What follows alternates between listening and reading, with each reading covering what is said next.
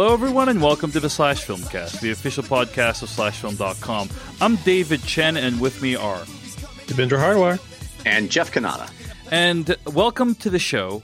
Usually we talk about what we've been watching and get on into an in-depth review. This week we're just going to be doing an in-depth review of John Wick Chapter 3. You can find more episodes of this podcast at slashfilmcast.com. You can also email us at slashfilmcast@gmail.com. I do want to read some emails before we get into our review of John Wick Chapter 3. These emails in particular are in response to our review last week in episode 517 of Detective Pikachu. Now, we will not be spoiling Detective Pikachu in these emails, but these emails will contain references to the premise of Detective Pikachu. And in last week's episode, we talked about Detective Pikachu. And Jeff Kanata, you and I particularly mused about what is going on with these Pokemon. Specifically, are they like slaves to the humans? And if so, is fighting them with each other, like letting them fight against each other, akin to like dog fighting, in which case everyone in the Pokemon universe is like monsters. They're just like terrible people, right? Yeah, the premise of the movie is that there's a place where that doesn't happen, but the implication is that everywhere else, that's what's happening. So if there's a place where that doesn't happen, where they're treated as equals, shouldn't that be a red flag for everybody else? Indeed. Yeah. So Maddie from Boston writes in to slashfilmcast@gmail.com. He writes, quote, this is a great episode. I've recently been going through your backlog and also listening to Dave's Game of Thrones podcast, and I've noticed that a lot of people write into you after an episode to comment on a mistake you made in an episode. And I'm always like, who are these people that care so much to write an email in response to something that's already gone out? Well, apparently this week, I am these people. I was absolutely mortified in this week's episode when Devindra rolled over and let Dave and Jeff compare Pokemon battling to hunting for sport and then to dogfighting.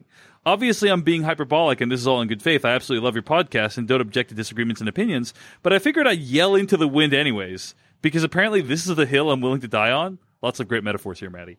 Pokemon and humans are partners. It's not a slave and master thing, and trainers cannot make Pokemon battle if they do not want to. There are many examples in the show that show Pokemon who refuse to battle. There's also a mechanic in the game where if you aren't a good enough trainer, stronger Pokemon will simply disobey in battle. The whole idea is that it's a two-way relationship between the Pokemon and the trainer. I compare it closer to the relationship of a coach and an athlete than to dogfighting. If anything, it's like MMA fighting, which may not be that much better, but it's not tricking an animal into fighting for its life. And of course, the Pokemon greatly benefits from being with the trainer too. They get food, shelter, family, free healthcare, etc. Obviously, there are people who will abuse You just Pokemon. have to fight for it. Yeah, you just have to fight them at death. Obviously, there are people who will abuse... Everybody wants to fight in the Thunderdome. They love coming to the Thunderdome. You know what is not in the Thunderdome? A desolate wasteland where you have to kill for fuel. The Thunderdome is a great place. Certainly, the arrangement where somebody performs slave labor in exchange for food and shelter is not something that has any antecedent in human history.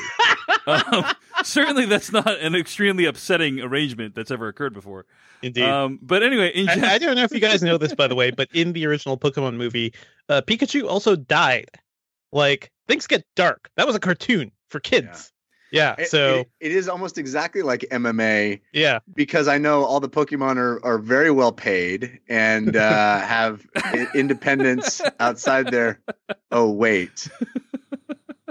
So anyway, Maddie, who's in the chat room right now, by the way, as we're broadcasting right now, Maddie writes in general, battling is a mutual understanding between two species that are capable of advanced thought. I think a more interesting rabbit hole to go down is thinking about how Tim Goodman, one of the main characters, works in insurance. Insurance has to be a travesty in the Pokemon world. Exploding ducks, dragons that breathe fire, Pokemon that can cause psychic explosions. There's a Pokemon that literally has scythes for hands. There's another Pokemon that puts children to sleep and eats their dreams. How do you insure anyone? Living in the Pokemon world is a never-ending nightmare of potential final destination deaths.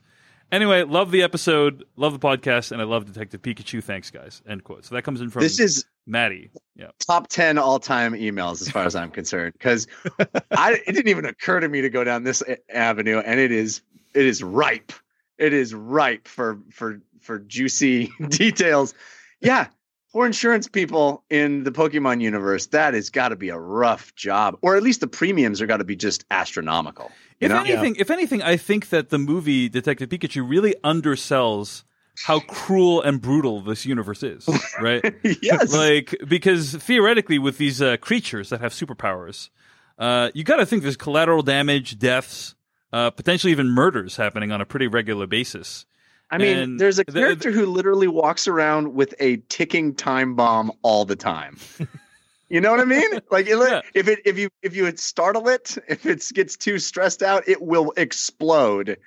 And that's just what she hangs out with all the time. Okay, not literally a ticking time bomb then. I was like, did I miss it? Did I miss the ticking time bomb character? It was quacking. I mean, Literally? Yeah. It is a ticking time bomb, but yeah. Yeah. It's metaphorically a ticking time bomb, Jeff. Oh man, But how much time would we spend settling this, Dave? The way you murder limericks, this doesn't surprise me though.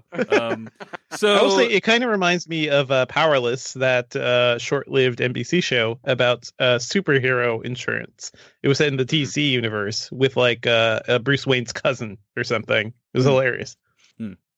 So yeah, insurance would be pretty unworkable. I'm actually pretty bummed we don't get to see any of Tim Goodman's job, right? Like, what is his daily life like? That's a movie right there. That would show that the Pokemon universe is indeed extremely interesting. In one way, you would imagine it to be a nightmare job, and in another way, the insurance sells itself. You know what I'm saying? Like, you gotta have it. This universe is fraught with peril. You know, it's like you gotta. Everyone's walking around with massive weaponry in the form of volatile, emotional creatures. So I once was at a casino playing poker, and I struck up a conversation with the guy next to me, and I asked him, like, what do you do for a living? And he said that he worked for a company that insured insurance companies. Right, that like sometimes like a who watches The Watchmen. That's right, like a mass casualty event or something like that, or like a huge earthquake or something could theoretically deplete completely the cash reserves of like many insurance companies. And so, like, if like millions of people filed a claim at once, right, like that would be disastrous for many companies. And so this guy insured the insurance companies, and so I imagine in the Pokemon universe that that guy would also be doing pretty well. So anyway, so that comes in from Maddie. You can always write into /filmcast@gmail.com. Jenny from Texas also wrote into /filmcast@gmail.com. Jenny writes in, longtime listener, wanted to write in real quick after listening to your Detective Pikachu review. The most popular theory on why Pokemon fight is because they like to fight and wish to evolve. For the most part, the only way to evolve is to fight other Pokemon, gain experience, and get stronger. Pokemon also choose to be captured by their trainer, so they would not follow a trainer they didn't like or trust. Hope that cleared up one mystery. End quote. That comes in from Jenny from Texas. The dogs love it. The dogs love it. They're so happy. Yeah. If only they had the freedom to do this on their own, as free thinking individuals. Yeah.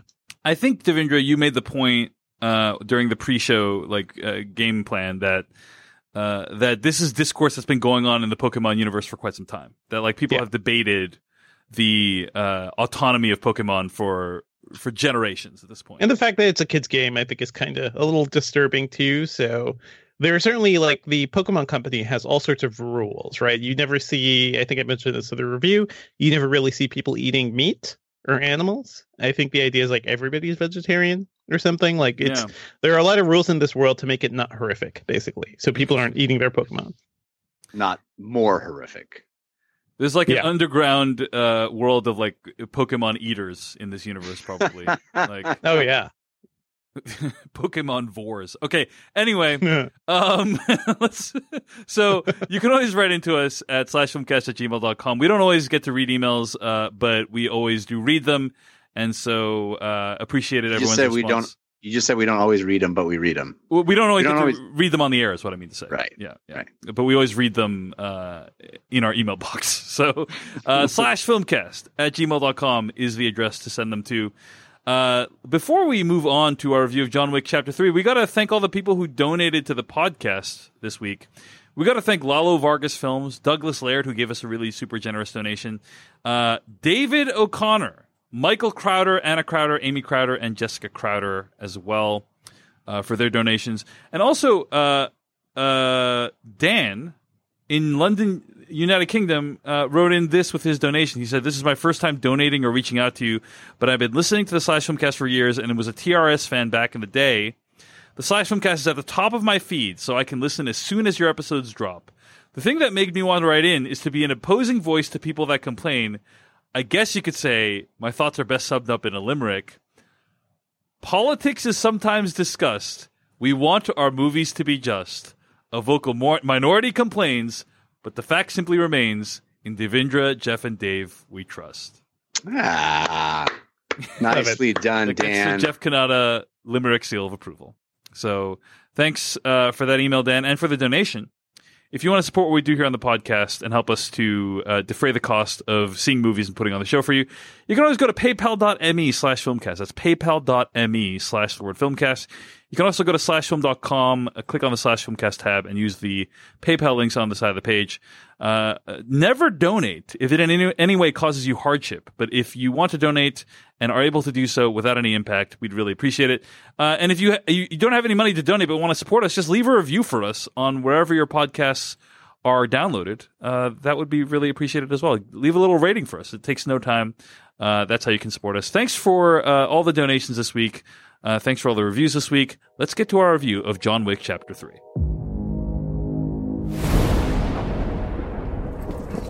You have no idea what's coming. Mr. Wick broke the rules. I trust you understand the repercussions if he survives. John Wick, excommunicado, is now in effect. You shouldn't be here. Nice suit. Good to see you too. I need your help. After this, we are less than even. There's no escape for you. The High Table wants your life. Would you help set the mood for our new guest? Let us begin. That was from the trailer of John Wick Chapter 3. And before we get into our non-spoiler section of our review, we will say that, like, in the non-spoiler section of the John Wick 3 review, we are going to be spoiling John Wick 1 and 2. So if you don't want to know what happens in any of the John Wick movies, you got to piece out. What are you doing back. here? Got to piece out. I mean, are we? I guess we are, but well, you kind of have to. The plot summary. The plot summary here says. So here it is. Here comes the spoilers for John Wick 2. After gunning down a member of the High Table, the shadowy International Assassins Guild, legendary hitman John Wick finds himself stripped of the organization's protective services. Now stuck with a $14 million bounty on his head, Wick must fight his way through the streets of New York as he becomes the target of the world's most ruthless killers. Oh, you know, I think that number is a spoiler. I don't think we knew that before. This movie is ruined for me. Goodbye. All right. Well, anyway, so John Wick Chapter 3 is out. And by the way, you know, before we even talk about the movie, we should mention that this movie's box office performance is incredible. I think It's insane. It's also ruining all of our summer wagers. Yes. So this movie, I think, performed 87% higher than John Wick Chapter 2, which is like the only time anything like that has happened is Captain America, the Winter Soldier versus Captain America, Civil War. And in that instance, you had to bring in like Iron Man to make that happen, right? Like the only time like a part 3 has grossed that much more than a part 2 is when like extraordinary circumstances occur. And I don't know that this qualifies. This is just a movie that a lot of people wanted to see. I think it's more like the fandom has had time to percolate. People have had time to like watch the first movie streaming and John Wick 2, and like now it's peak Wick time, baby. What's also extraordinary is like this. I don't think this movie has ever been on Netflix, as far as I can recall. Right, which is or like I can't recall it being like on a major streaming service. So people have like found it on their own. And it drove it to a $57 million opening, unseating Avengers Endgame. I knew it was going to be big when I tried to buy a ticket. Yeah. And several screenings were sold out. Yeah. And I was like, whoa, what? Yeah. Because Detective Pikachu wasn't like that. It was easy. It was whenever I wanted, I could just walk in. And leave their Wick, man. Yeah, I couldn't believe it. You've never seen a movie like an entry, like a number 3 do this well, unless it's like an Avengers film, basically. So that's extraordinary. And I'm actually feeling really good about my list because here's the thing. I chose Rocket Man as my number 10, which I deeply regret. And it was just declared that the movie's rated R. So there's essentially no way that I'm going to get Rocket Man in the top 10. But if John Wick comes along riding in on a horse through New York streets and is able to get into the top 10, which seems very possible right now, then that is like he is like an agent of terror in our lists that will really mess things up. And that is an agent of chaos. And that is what I need right now in order to win the summer movie wager. So I am rooting for John Wick. Here's the thing, though. Unfortunately, I believe, Jeff, you chose it as one of your dark horses.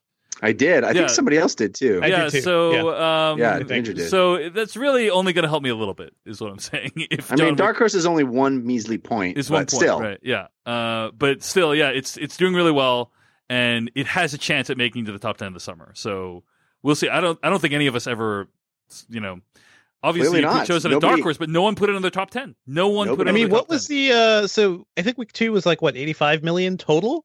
Yeah, I think that's about something right. Like that. Something around that. And I was tracking those numbers. Like, this movie's not going to reach like past 150 or something. And now this weekend alone is 92. insane. 92 was John Wick 2.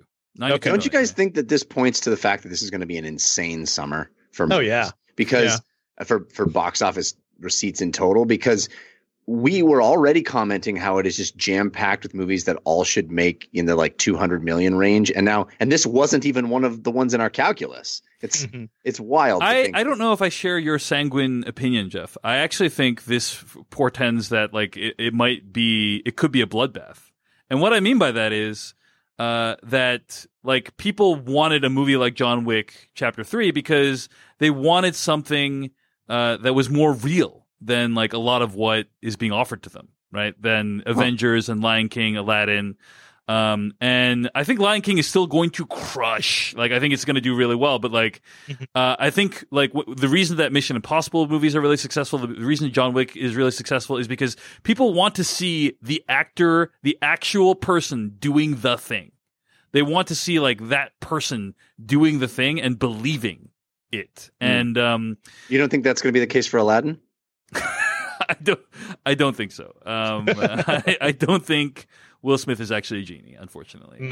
So I don't know. I could see it going both ways. I think you're very possibly right that like maybe every movie's going to do well and a rising tide lift all boats. But like it's also possible that John Wick 3 is an aberration, an anomaly, and that like this movie is going to do better than some of the other movies that we think are sure things. So we'll see. I could see it going both ways, and I actually lean more towards the latter. But we'll see. So John Wick Chapter 3, Devindra Hardawar, let's start with you. Your thoughts on John Wick 3 Parabellum? Absolutely loved it. This movie feels like a fever dream to me, mainly because of Mark freaking Dacascos, guys. I don't know if you had the same 90s experience that I did, but I grew up watching all this guy's movies. I need to give some context for this, which is that since I met Devindra over, I want to say 15 years ago, Devindra has been preaching the gospel of Mark Dacascos, right? Like, ever since we were in college, you're like, Dave, have you seen the new Mark Dacascos movie? Have you seen Brotherhood of the Wolf at the time? Yeah, have you seen Brotherhood of the Wolf? Have you seen, what is it, Only the Strong? Have you seen, like, and you would just name... Drive. Like you just name like every Mark Dacascos. So like Devindra is like stands hard for Mark Dacascos for over a decade, right? I believed in him. I was happy when he became the chairman on Iron Chef America. I was also sad because that portended like how badly his movie career was doing. But he's been on some things. He's been on Hawaii Five-0. He was on Agents of S.H.I.E.L.D., but his film career has kind of stumbled. He is back in awesome in this movie, so I give this movie a ton of credit just for that. Mainly, though, I love this movie because it starts with exactly what John Wick 2 didn't really have, which is stakes. At the end of John Wick 2, he lost everything. And I was eager, for the past 2 years to see how he's going to get out of this mess. So I was really I was on board completely with the narrative this time. Whereas 2, it was like, it continued from John Wick 1, which I loved. But 2, basically, like the continuing motivation in 2 is we blew up your house, and also you owe us for this contract, so go do that thing. Far less exciting, I'd say. This movie, he loses everything, and everything's also so much more difficult too. As beautiful as the action was in 2, I did not really enjoy the fact that he got literally a bulletproof suit. Like everything felt a little too easy. It felt a little too Matrix Reloaded to me. This movie, we still get that suit, but things get hard. Things get rough. And we see a lot of things we've never seen before. Horse action, the craziest knife fight I've ever seen in a movie. Let's save some of that stuff for the spoilers. Yeah. But agreed that the action scenes are extremely ambitious. And glad you like this movie better than the last one. Jeff Kanata, your thoughts on John Wick Chapter 3 Parabellum? Well, Dave, I guess you could say my thoughts about John Wick 3 Parabellum would best be summed up in the form of a limerick. What a shock. Mm-hmm. I've had a hard time finding glee in Wick film shooting sprees, but that's kind of been solved because it's finally evolved to the cartoon it always wanted to be. All right, interesting. Explain that, Jeff Kanata. I very vividly remember. Was I reviewing on the show when Wick 1 came out? I don't remember what show I was reviewing on, but I had very mixed feelings watching Wick 1 because I think it came out the same week. It's kind of hard not to be the same week in this country, but it was the same week as a big mass shooting. Mm-hmm. And I had that on my mind when I saw the first John Wick, and I couldn't help but bring that into the theater with me. And it put a sour taste in my mouth for the joy that I was supposed to feel in watching point blank gunshots to the face. And the sort of fetishization of guns that is the John Wick series. And so it was always over the top and heightened, but it did feel the first movie in particular felt fairly grounded. It was a gritty sort of grounded thing with some over the top action. We have gotten to the point now with the third one where we are in full Looney Tunes land. And I love it. I'm happy. I'm happy to be there. It's Jackie Chan. It's, it is action that is creative and wild and unrealistic and cartoonish in the best possible way.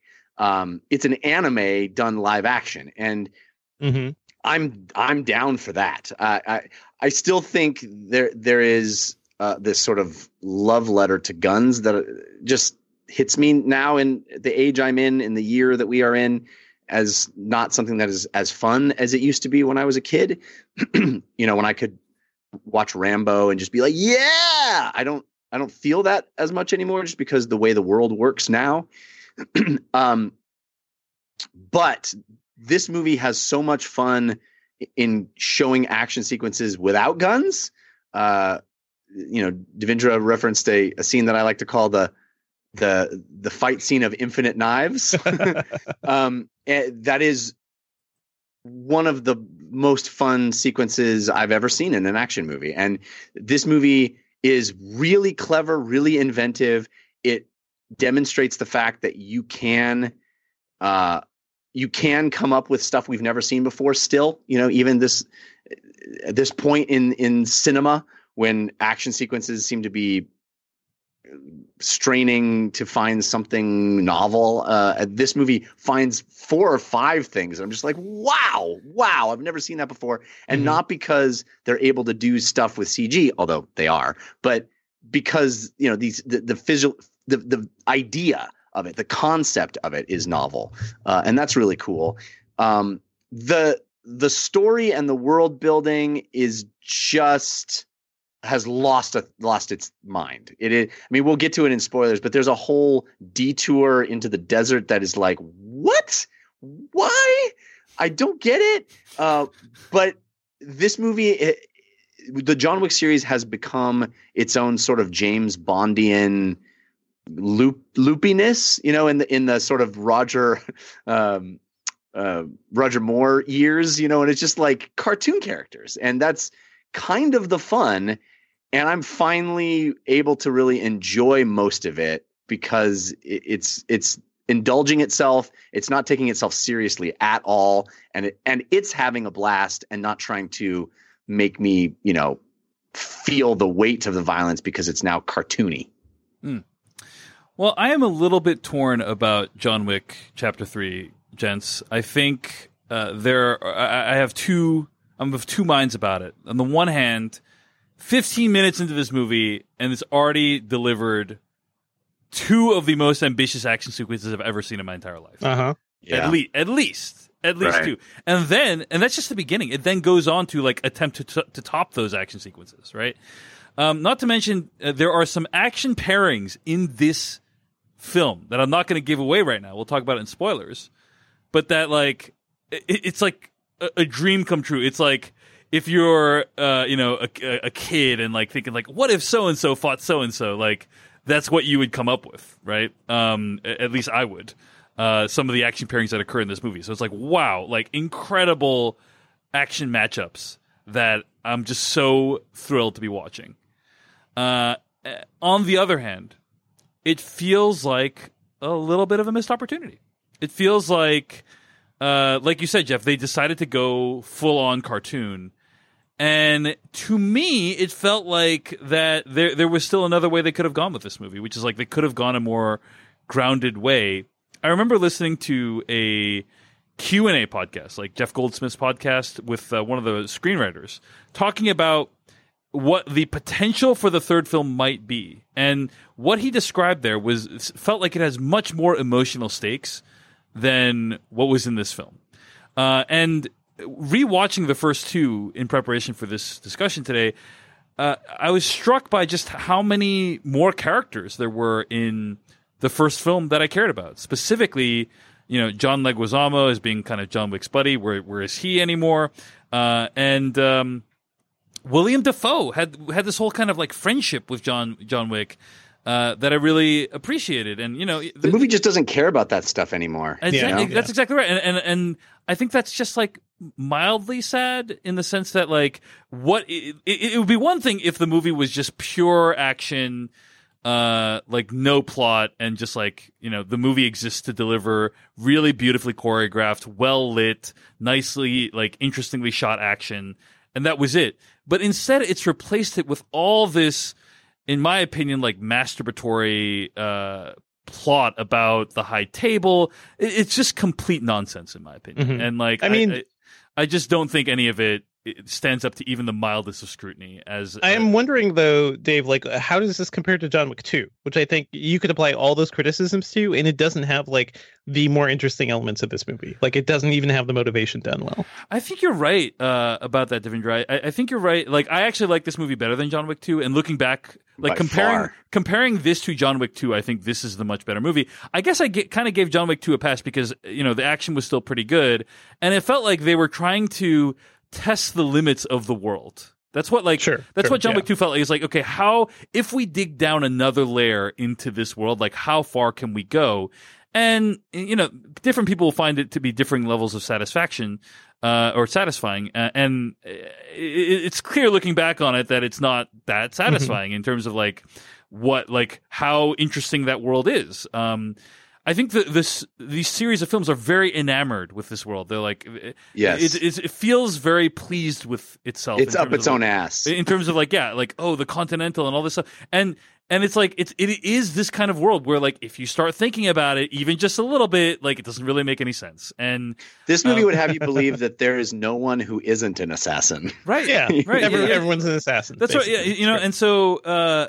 And so this movie, in my opinion, John Wick 3 had two choices. It had one of two choices. It could either go deeper into the world, into this self-wankery, which is what it did, or it could choose to be more grounded and have a story that had more emotional stakes.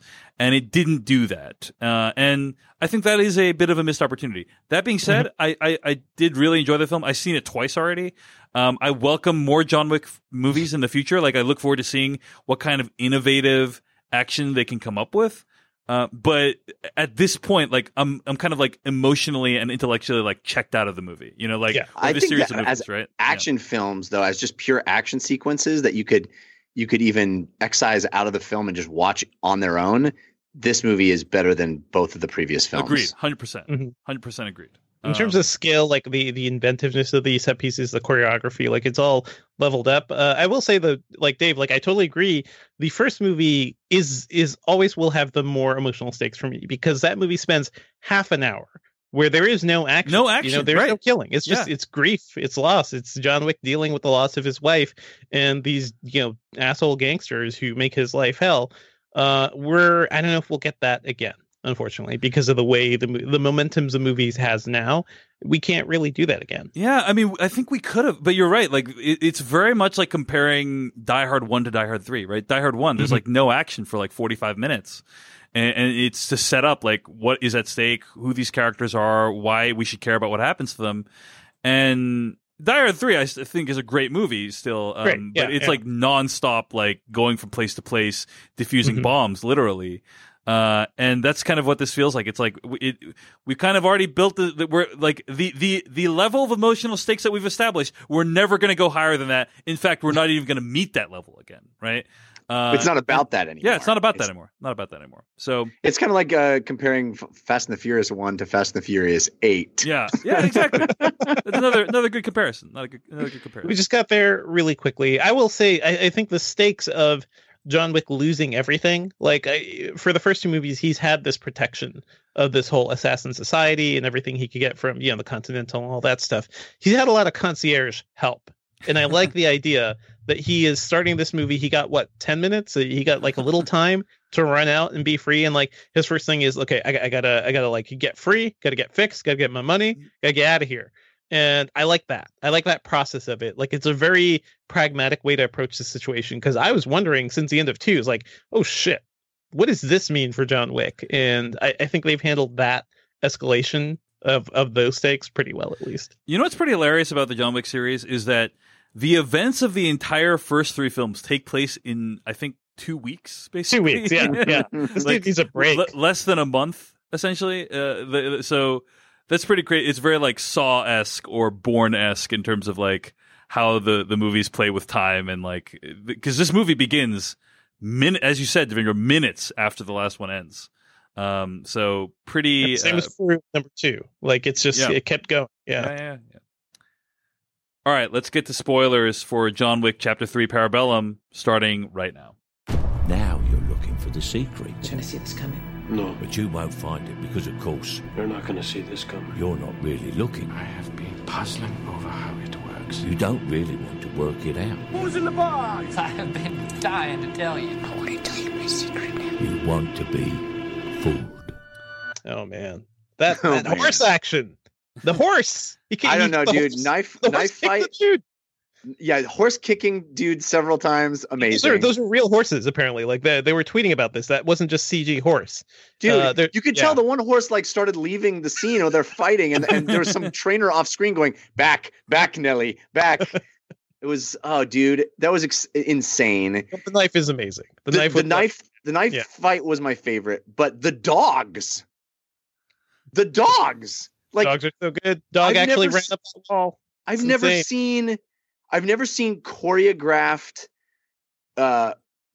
camera moves with multiple dogs coming from off multiple screen sides doing cool things that have to do it at the exact right moment, or you're going to screw up this extraordinarily long take with actors doing all kinds of crazy things and explosions going off, and then you got to trust these dogs to do this exact thing. It was crazy. Yeah, they say never work with kids and animals, right? And I cannot imagine setting up these scenes with dogs, you know. It is really remarkable. It is remarkable, the dog stuff, because, well, first of all, I think they got the guy who did who worked with the dire wolves in Game of Thrones. They got him to do the dog training stuff. Well, I wouldn't think of the dire wolves in Game of Thrones as being, wildly choreographed. The wolves had to be trained enough to not kill anyone on set, and so. But I guess that's important. I think it's what's interesting about the way this movie is shot is obviously the director Chad Stahelski. He got his start in stunt coordination and being a stunt person, and what I love about this series of films is that the choreography, the stunt work is what they want to show you, right? Like in other movies, it's like, oh, we want to show this person getting shot, this person dying, whatever, and the stunt work is kind of like a kind of ancillary thing, like a bonus thing on top of that. Mm-hmm. In this movie, that is the meal that they're serving you. Look at what these people have put themselves through. There's like a shot where Jackie Chan. Yeah, exactly. There's a shot where at Grand Central Station where Keanu emerges from like the rear entrance of Grand Central, and he tackles a guy off of a bike, and then in the same shot tackles another guy off the bike and then shoots them both in the head, like in one shot. And it's just like, oh my, like in any other film, this would be 10 shots in like a 5 seconds. But like they do it all one long continuous shot. Like they pan from left to right. I'm just like, wow. Like they did it to show you that these are real hits, that they tried to be as practical as possible. And that ethos infuses the entire film and is really impressive to watch. So. I mean, somebody tweeted something about his editing philosophy too. Like they never edit mid-move. Like it's always at the completed move. So you see everything that's actually happening, as you would in a martial arts film, as you should. I was watching The Scorpion King was on TV recently. And man, do you guys remember that movie? We have come so far when it comes to like action and big set pieces. And that was maybe 15 years ago? I forget. Yeah. Yeah, well, the action of this movie looks beautiful. I mean, it's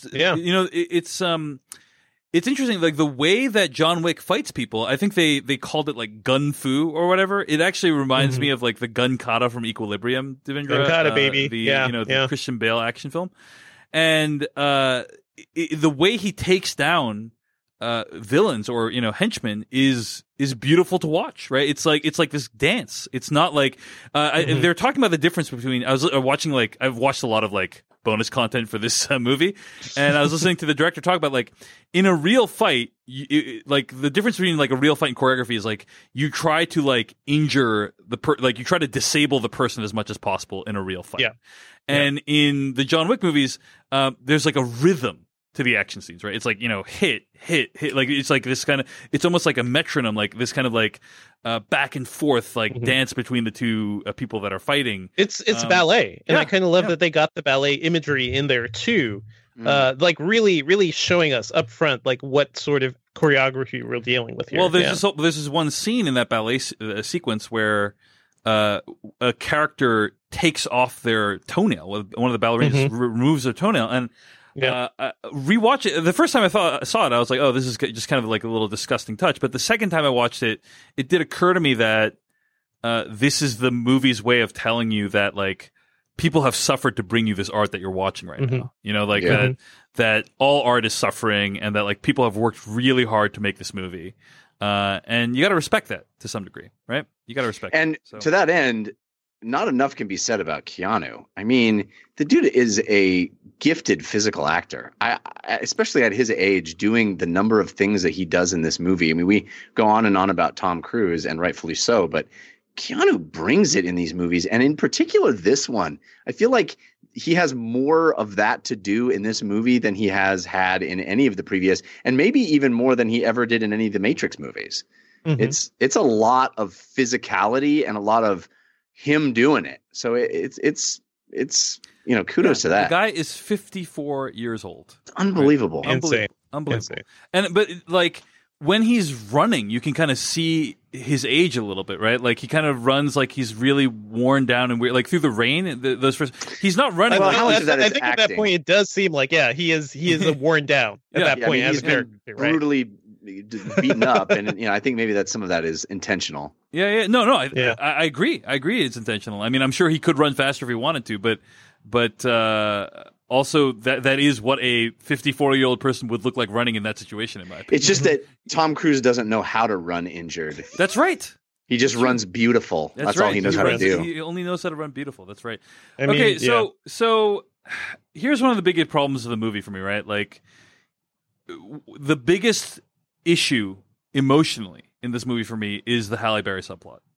Halle Berry is incredible in this film. She shows that she is just as skilled as John Wick, right? He's awesome in this movie, and that's one of the awesome things about this movie is that like all the main stars, right? Halle Berry, Mark Dacascos, Keanu Reeves are all over 50 years old, and they're all showing you can still kick ass and look incredible doing it. It's inspiring. Life goals. Hashtag life goals, right? Also great that the series is like at a point where like I think Halle Berry was just like, I want to be a part of this and I want to do the training. Like people want the training, which is unique to like this whole series of films, and also like Atomic Blonde, right? The co-director of John Wick 1, I believe did that. Yeah. That's right. Yeah. I was listening to the director talk about it, and on the Big Picture podcast, so they did an interview with the director of John Wick 3 and talking about how like most people are like, you're shooting a film? Well, let's do like 6 weeks of training. And he's like, 6 weeks? I'm talking about 6 months of training. And he's like, you got to, and it's like the first week of training is really fun, but then like by month 5, when you're like driving to 3 gyms a day, spending 2 hours in LA traffic, and then training for like 8 to 10 hours a day, and you're exhausted, you're bruised, you're injured every day. It's hard to spend time with your family. It's less fun for people. It's a huge sacrifice for people to do these movies, and for Keanu to continue to do these movies. And it's all there up on the screen. But going back to the Halle Berry subplot, I think kind of a mess. Yeah. I think first of all, she is completely forgotten after she appeared. Like I thought we were gonna like come back to Halle Berry at some point. We never do. I ran to the bathroom like right after that. So what happened like as he was getting to the desert? Did they just say goodbye and she left? They said goodbye to the desert and she just literally let him go. Yeah. Really? Even after doing the thing that she was worried about that would put her daughter in danger. That's right. That's right. Yeah. The big moment is that she drinks some water and then spits it back into the bottle and gives it to him. Yes. That's the big moment that they have, which was dumb. And the whole idea that he goes and the way to meet the person who's above the table, which is super not clear even what that means, is walk in the desert until you can't walk anymore, and then keep walking, and then they'll either find you or they won't. And he takes that literally and goes and does it. And it works somehow. It never crossed my mind that it wasn't literal, though, Jeff. Yeah. I always thought that was actually what he had. This is going back to weird legendary stuff, right? Yeah. This is like weird King Arthur type mythology. Like it's dumb. And I didn't buy. First of all, I didn't buy the adjudicator as being a real threat. Like she seemed ridiculous. I feel like they needed maybe somebody slightly stronger as an actress there or actor. Like I think the performer is great. Asia K. Dillon is fine. It's just like the performance. It was. I would say her and Mark Dacascos kind of felt like they were in a different film. They kind of were like in a much even more campy version of this movie than John Wick 3 already is. And that the adjudicator's performance just did not work for me at all. But yeah, so then they show up and they meet John Wick shows up and meets the elder, who is like 8 years younger than John Wick. But also, what possible? The movie doesn't care to establish why he is important, other than people say he is important. That's the entire mythology of this movie, though, right? Like John Wick is important because everyone's afraid of him, and then he shows us why. But he shows us why, right? This guy, there's no showing of why. There's no reason. He's out in the middle of nowhere, and yet somehow is above all the goings on in New York. Like what? I don't. And then the thing that he tells John Wick to do is literally something that he could. It's not like you need to kill 1,000 dudes. It's you need to kill this one guy that we literally have like a SWAT team 5 minutes away that we could just send to kill this guy. Right. And in fact, the act of sending you to kill him may in fact jeopardize that entire mission. This was probably not a great plan to come to think of it. Not a great plan. I also I don't want to skip ahead too far, but I'm going to. I don't buy the last double cross of what's his name? Winston? Yeah, Winston. That shooting him and knocking him off the building. Why? You have established that John Wick is willing to go to war with you and for you. You have established that you guys are actually friends, and you had multiple opportunities to save face with the high table and keep stay alive and just murder John Wick. And you have at multiple times said, no, I'm not going to do that. And now for no reason whatsoever, even though you have the upper hand, you decide to kill him. It makes no sense. I got the feeling that he kind of knew he would survive. Yeah, in the movie's defense, Jeff, I think it's possible that Winston knew John Wick would survive. So he knew that shooting him and knocking him off a multi-story building. Yep. Yeah. This is John Wick. It's John Wick. This is John Wick. He killed 3 men with a pencil. Okay. He's the Bob O'Reilly. Bob O'Reilly. Although here's what is weird to me is at the end of John Wick Chapter 2, or during John Wick Chapter 2, there's a pretty awesome sequence where he's like meeting the gun sommelier and meeting the tailor, and he's like, "What kind of suit do you want? Tactical." And it's like this suit has like bulletproof lining sewn into it. And then later on, he meets the elder, gets a new suit, but apparently that suit also has the bulletproof lining. So is that just like a standard thing now? I agree. All the upgrades. He's the elder. Come on. I agree with you though, Devindra, that like the idea of John Wick having a bulletproof suit is kind of lame. It is lame, but this movie, I think they showed that the knives, first of all, it may be bulletproof, not quite knife proof, but the idea when they got those the super armored soldiers that was the cool. end, That was like, okay, things are difficult again. You have to it's not just a headshot; it's like 5 headshots, and it's like it's a struggle. Shooting and I like people that. in the neck. I like that struggle. He's got to go in the neck. That's right, or use a shotgun. So that was interesting. I like the movie had interesting ideas from the action perspective. Also, a scene inspired by The Villainous, I think, with the motorcycles, right? Which is which was Devindra's movie of choice when he won the Summer Movie Wager in a huge anomaly. You're welcome, guys. Yeah. You're welcome. You're prepared for John Wick 3. I do think that The Villainous did it better, but it was a very cool sequence in John Wick for sure. Well, when he cuts off that guy's arm and the arm gets stuck in the motorbike wheel, and I mean that's just pretty cool, incredible. I think they both did it pretty well, but Villainous does a lot more CG trickery, like a lot more camera tricks to make that look like people were actually riding on bikes and sword fighting. Whereas this movie, it looks like they were definitely riding down the highway quite a bit. So I don't know. I mean, the camera was doing some pretty impossible stuff, so I don't know how they actually did it. But big shout out to all the assassins who want to kill John Wick, but not at the expense of killing a horsey. You know, like big shout out to those guys. Because you got to have standards. You know what I'm saying? You got to have standards. The Raid guys, I love how respectful they were during that fight. Guys, they had the main villain from the Raid 1 and 2 in fight John Wick in this movie. Yeah, and that is awesome. And I love how respectful they were of him. And also, it felt good to me that then he didn't kill them after he defeated them. You know, that felt good to me. So, okay, but back to the Halle Berry stuff. Here's the thing that really bothers me about the Halle Berry stuff is we've just had this whole speech that Halle Berry gives about how, like, I can't have these people finding my daughter. And I'm thinking to myself as the well. last thing I need is some trouble in my life, okay?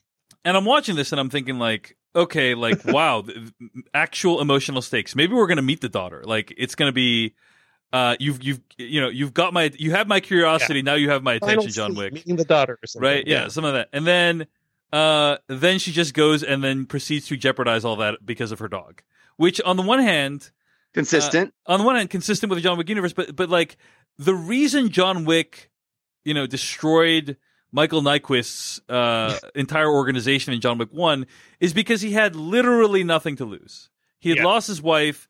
His dog had been murdered. So I believe that character would be like, F it. I'm just going to take down the whole organization. But you've already set up Halle Berry as somebody who gives a crap about something other than herself. And so then the idea that she would just then like shoot Bronn from Game of Thrones, it doesn't scan for me. At least not if you want me to take emotional stakes seriously in this universe anymore, which I don't think it does. It feels like they kind of did it just for the joke too, like just for John Wick to say, "I get it."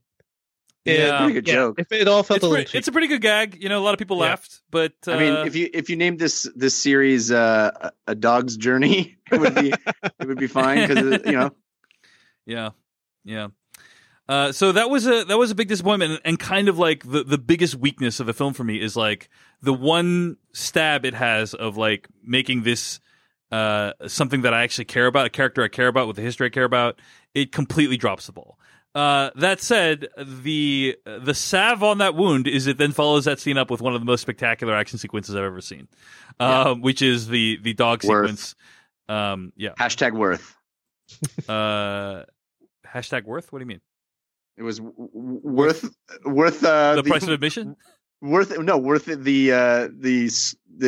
complete fucking of the logic of worth it. There you go. Complete ruining the logic of any of character motivation just to get to that action sequence. It's like, who cares? We just got to see that. Also, it occurred to me that maybe we could do a good Boom Goes a Dynamite with movie came out this weekend where a dog affects the life and death of many people, but enough about John Wick. I want to talk about a Dog's Way Home. I don't know. Way Home. Nice. I'm composing it on the fly. It's Nailed not it, great. Jeff. Yeah. Also, I'm Okay. pretty sure you're talking about A Dog's Journey. Please get that straight. Don't know the difference between the dog Yeah. movies. Which is apparently about the multiple lives of Yeah, a it's single like dog? reincarnation. It's about the same soul moving across different dogs. It's I'm about very dog confused. reincarnation. That's right. Yeah. Yep. Gotta It's love just it. weird. I don't know. Anyway, we don't need to talk about that. Go ahead. Gotta love it. There is not enough Mark Dacascos talk here, and I want to say I He's loved great. him so much. Like, he is kind of channeling NoHo Hank from Barry. A little like his fanboying is that's is funny. fun. Yeah. Same It look, kind of comes same in vibe. at an odd time, really late in the movie, where Yes. he's like, you've seen him for a long time before that quality comes out, but it's welcome when it does. And here's the sushi chef, by the way. I do kind of love that his character basically introduces ninjas into the John Wick universe, which is good. Nice to have some Asian representation in the series too, but also ninjas. Like they're so like beyond the all the gangsters and like all the henchmen. Like they are just tearing people apart, coming in from the shadows. I like that we can still escalate the insanity in this world with people like them. Yeah, but the scene when he makes the scary sushi for the lady and she eats it, if that was supposed to make me think she was badass, it failed completely. Agreed 100%. Like pretty rough. Yep. And also what's weird about that scene is they don't even explain that in the pufferfish there is a portion that isn't poisonous. Right. So they didn't even set it up correctly, in my He opinion. just said it's poisonous. She's like, all right, Yep, cool. I'm gonna eat it. It's like, no, it's poisonous if prepared incorrectly. Please get the sushi lore correct, John Wick.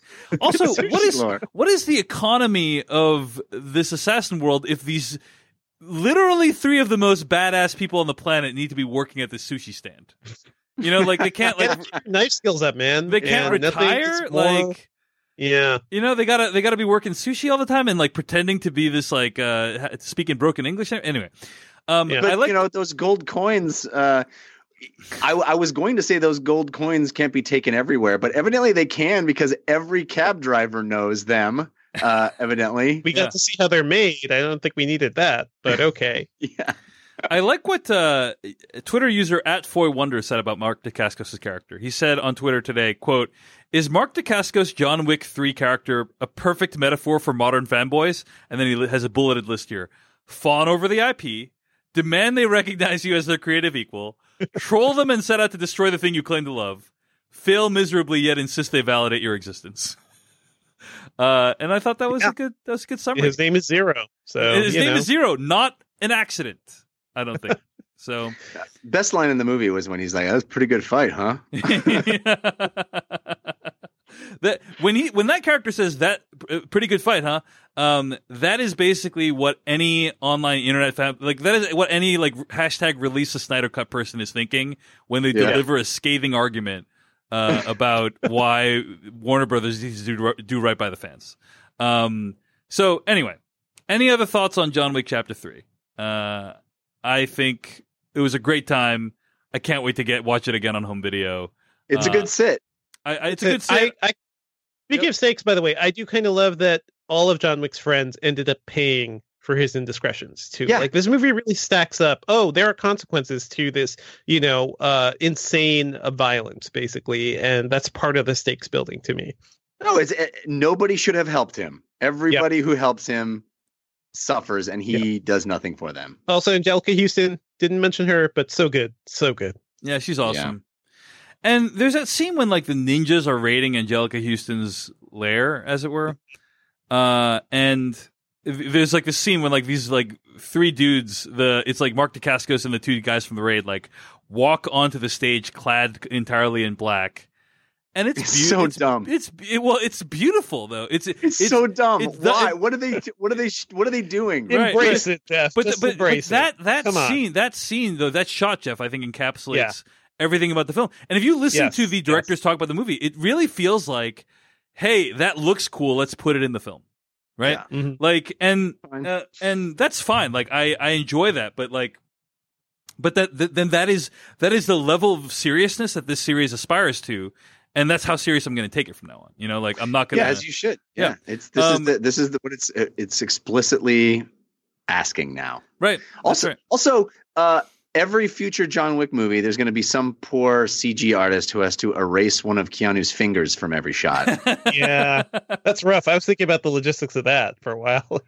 I did think that was kind of interesting when he takes off his ring and his ring finger, and it's like he's like, prove your worth, and he takes off the ring finger. It's like, and the elder's like, whoa, I just wanted you to cut yourself or something. Like, it's like, how did he know that is that an unwritten rule that they need to go and remove the finger? I guess it's all unwritten rule. Everything is, couched in years of tradition in this. Losing fingers is a common thing in assassin lore, so I guess it works out. I don't know. Does that hurt his gun handling or anything though? It's his left hand. And it's a useless finger. It's not his gun hand, so he'll be just fine. He'll be just fine.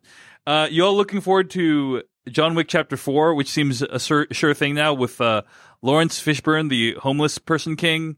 That now going that's actually another frustrating thing about this movie is in my opinion, this movie basically the state of play at the end of John Wick 3 is what I thought it would be at the beginning of John Wick 3. I thought oh, he's taking on the high table. That's what I thought was gonna happen in this film.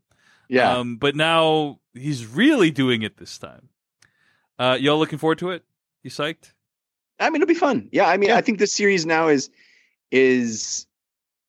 defined its terms, and I'm in it for the action sequences. I want clever, novel action sequences. Mm-hmm. I'm looking forward to it. I don't want it to get too big. That's the thing. I don't want this to become a huge $150 million, series or something for budget. Right. They need to stay nimble, need to stay kind of, I think that helps a series like this for sure. I don't know, man. I kind of feel like the fact that we went to Morocco, I feel like it's going to be one of those things now, like in James Bond and Fast and Furious, where you get that big wide shot and then the text on screen that says, Shanghai or wherever, wherever we are next. It's. I mean, if TV shows can do it on a cheaper budget, I don't know. We'll see. I think we're globetrotting now. Yeah. I agree that I don't want the series to get too big either. What's fascinating to me is how effortless, to the film. I've been complaining about the movie, but to its credit, how effortless it made coming up with these inventive action scenes feel. It's because they deserved it. We have collectively, between the three of us, we have watched thousands of action scenes in our life, right? And we're thinking okay, we basically know what an action scene can contain, right? And this movie said, nope. There's things that you didn't even think about that we have in this movie. And I'm curious how long they can keep keeping up that trick. And I'm going to keep paying money to see. So definitely. I think we leave it there. All right. Well, stay tuned to what we'll be discussing next week. Find more episodes of this podcast at /filmcast.com. Email us at /filmcast@gmail.com. Our theme song comes from AdamWarrock.com. Our spoiler bumper comes from filmmaker Kyle Hillinger. This episode was produced by Beatty Zhang. Until next week, Devindra Hardawar, where can people find more of your work on the internet this week? I am at Devindra on Twitter, and I write about techandgadget.com. I won't be here next week, but I'm sure you guys will have fun. Yeah, indeed. We will be going Devindra-less because you'll be at Computech. Safe travels, Devindra. Thank you. So, Jeff Kanata, where can people find more of your work? Well, you can follow me on Twitter at Jeff Kanata, which is spelled with 2 N's and 1 T. And I want to thank /Filmcast listeners that have sent me nice emails and tweets, having checked out my brand new Dungeons & Dragons show that I talked about a little bit on the show last week. We are going strong. It is a live play Dungeons & Dragons show called The Dungeon Run. Maybe you're going through withdrawals of fantasy type stuff now that Game of Thrones is off the air. Why not give it a shot? It's fun. It's improvised storytelling, but I think you'll dig it. I'm really proud of it. You can find it on YouTube. It's called The Dungeon Run. You can find it as an audio podcast if you want to experience it that way. But the best way, because you can actually interact with the show and cause things to happen in the game world, is by watching it live Wednesday nights, 6 p.m. Pacific time on caffeine.tv/The Dungeon Run. I also do a video game podcast called DLC, which you can find at 5by5.tv/DLC. Find all my stuff at davechen.net and follow me on Twitter at DaveChensky. Next week is Memorial Day weekend. We'll be reviewing Aladdin. So I guess what you can say, Dave, is we will show you the world. I'm glad I'm not here next week. Man. I think what I'm saying is, be our guest, be our guest. That's the wrong movie, man. That's the wrong movie? Okay. Don't you dare close your eyes. All right, this podcast is over. Hold your breath, it gets better. We watch the